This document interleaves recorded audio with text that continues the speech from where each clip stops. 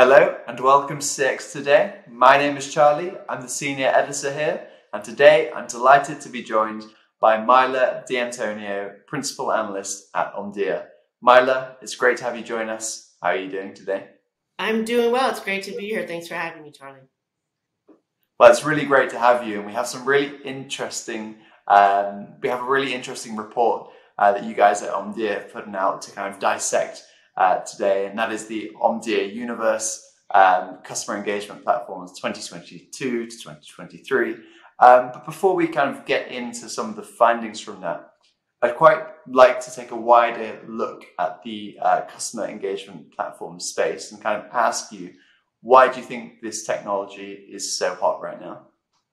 Yeah, I mean that's a great question, Charlie. I started noticing a shift about 3 years ago in the market where vendors started switching their vernacular, from CRM or even from customer service to a more holistic terminology, which was more and more becoming this end-to-end customer engagement platform terminology. And then the markets really started converging. I completed a report in late 2019 on customer journey ecosystems, and I really started noticing the convergence taking shape then. You had customer journey analytics providers, journey mapping providers, digital asset management, journey orchestration, all converging. And since then, the market has seen even further convergence, especially between UCaaS and CPaaS providers. So I think a few factors contributed to that convergence and advancement of this market as it is today. And, that's the urgency over the past 2 years to meet customers' digital first demands have really led to that increased adoption of customer engagement solutions across an enterprise and a need to form some cohesiveness around them. Also, consumers' increasing expectations of proactive digital engagement and this collective recognition by companies, that they really need to deliver this enhanced omni-channel customer engagement. Customers want frictionless interactions. They want their experiences to be seamless across channels.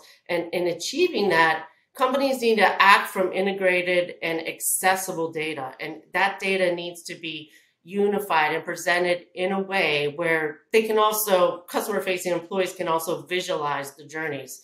And they need the front end and back end systems to be integrated, and they need the tools to proactively engage in the moment. So customer engagement platforms, I believe, are really poised to deliver on all those needs. So, back to the question, I think this burgeoning digital engagement technology ecosystem and faster adoption spurred by the pandemic are really the factors shaping the CEP market and mounting interest in these types of technology investments. Yeah, absolutely. I think those two factors there, as you mentioned, definitely kind of why the customer engagement technology is rising as it has been. I thought there's lots of very interesting other kind of points that you made there about kind of convergence as well, of all these different technologies coming into one platform. And I think, that's some really good food for thought before we kind of now go in and dissect this Omdia customer engagement platform report. And kind of in the report, you analyze kind of several leading providers, and you've created kind of a graphic to show how they kind of compare. And we'll just quickly put that up on the screen so all the viewers can take a look at that to kind of see how they compare. And in that, you have kind of Salesforce, Adobe, Twilio, NICE, and Genesys as the market leaders. What kind of typically set them apart in your report from the rest? Sure. These vendors are all characterized by having the best scores in terms of functionality and capabilities. We also characterize this group by having a clearly stated strategy of moving rapidly to offer a comprehensive and integrated customer engagement platform. And in doing so, they put CX front and center and made it integral and measurable component of a corporate strategy. And finally, this group really demonstrates their commitment to this strategy by making significant acquisitions that move them closer to their strategic goals. One example is Genesis acquisitions of Pointless and Bolt 360. And of course, Twilio's acquisition of Segment was key. Segment's a CDP. So I would say those are the three top criteria that put them into that group. Yeah, absolutely. I think that's particularly interesting, kind of how CX is coming into the boardroom and how the vendors are helping to move along that process. I think that's particularly interesting. And those acquisitions, kind of as you mentioned, I mean, Twilio Segment now is they're pushing that aspect of the business so hard. And I think, yeah, really, again, it kind of shows the progress of the industry. But it'll be interesting also to ask you, kind of, when you were doing all of this research, because so it's a big report. What kind of surprised you most within your findings? Yeah, that's a great question. I would say what surprised me was that, while there were strong players developing in the space, it's becoming difficult to distinguish between their capabilities and functionality. And I think what's happening is that as the capabilities within the orchestration and activation layers have become table stakes, vendors have all adopted these necessary components.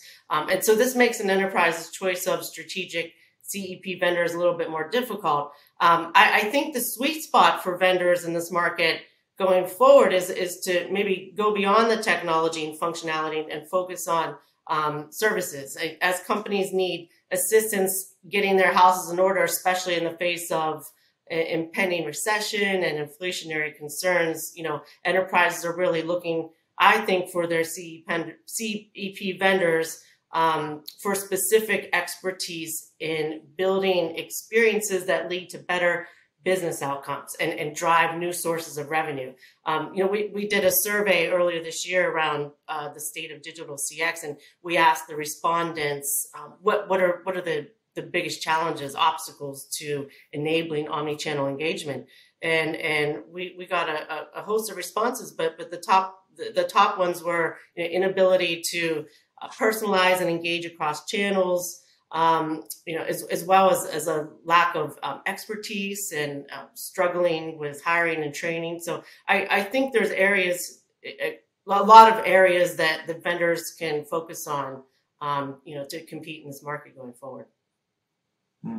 Yeah, absolutely. I think it's particularly interesting now how the vendor has become more of a kind of strategic partner within this, as opposed to kind of a traditional technology kind of provider, and I think that kind of reflects the CX industry as a whole, and it kind of leads me on to kind of thinking about where are we going in the customer engagement space. So it'll be interesting to ask you, I think, what do you expect in the future from customer engagement platforms?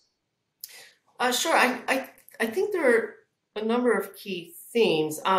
I would say first off, I think we're going to see vendors really advancing their CDP capabilities, either through acquisition or partnerships. Having a CDP is really a critical prerequisite for a CEP functionality. All the leaders in this group have their own CDPs, whether they're homegrown or through acquisition. It's really important for CEPs to have this capability to ingest interactions across all channels in real time. Secondly, I would say there's a couple of parallels going on. There's this need and effort to improve the customer experience while also building this digital workplace. Accelerated by the pandemic, companies went full remote, and now they're really looking for ways to empower these multifaceted teams and collaborate across all these areas, whether they be virtual or in office. And they're realizing that integrated workflows and real-time insights and these single pane interactions are all features indicative of a customer engagement platform. And they'll really allow these diverse groups across an enterprise to share objectives and respond to customers. I think, Salesforce is really taking the lead with its Slack acquisition and how it's currently making all of its technologies Slack first.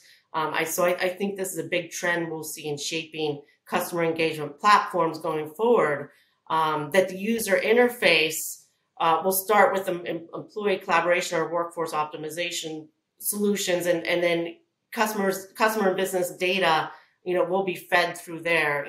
From their customer-facing employees, will gain access to customer journeys, but they'll also be able to collaborate with other employees, and that's where we'll see companies really removing those internal silos as well as the barriers that really create friction across customer interactions.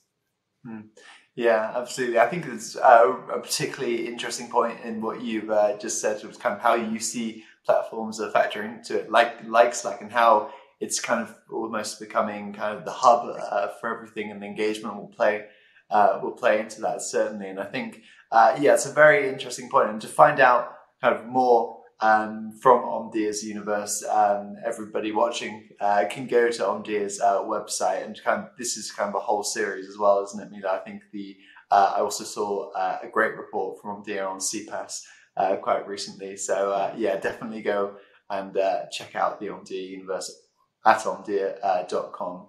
But I think that's a really great place to end today's chat. Thank you very much for all of your insights today, Mila. And thank you for having me. Excellent. And thank you to everybody for watching. Bye for now.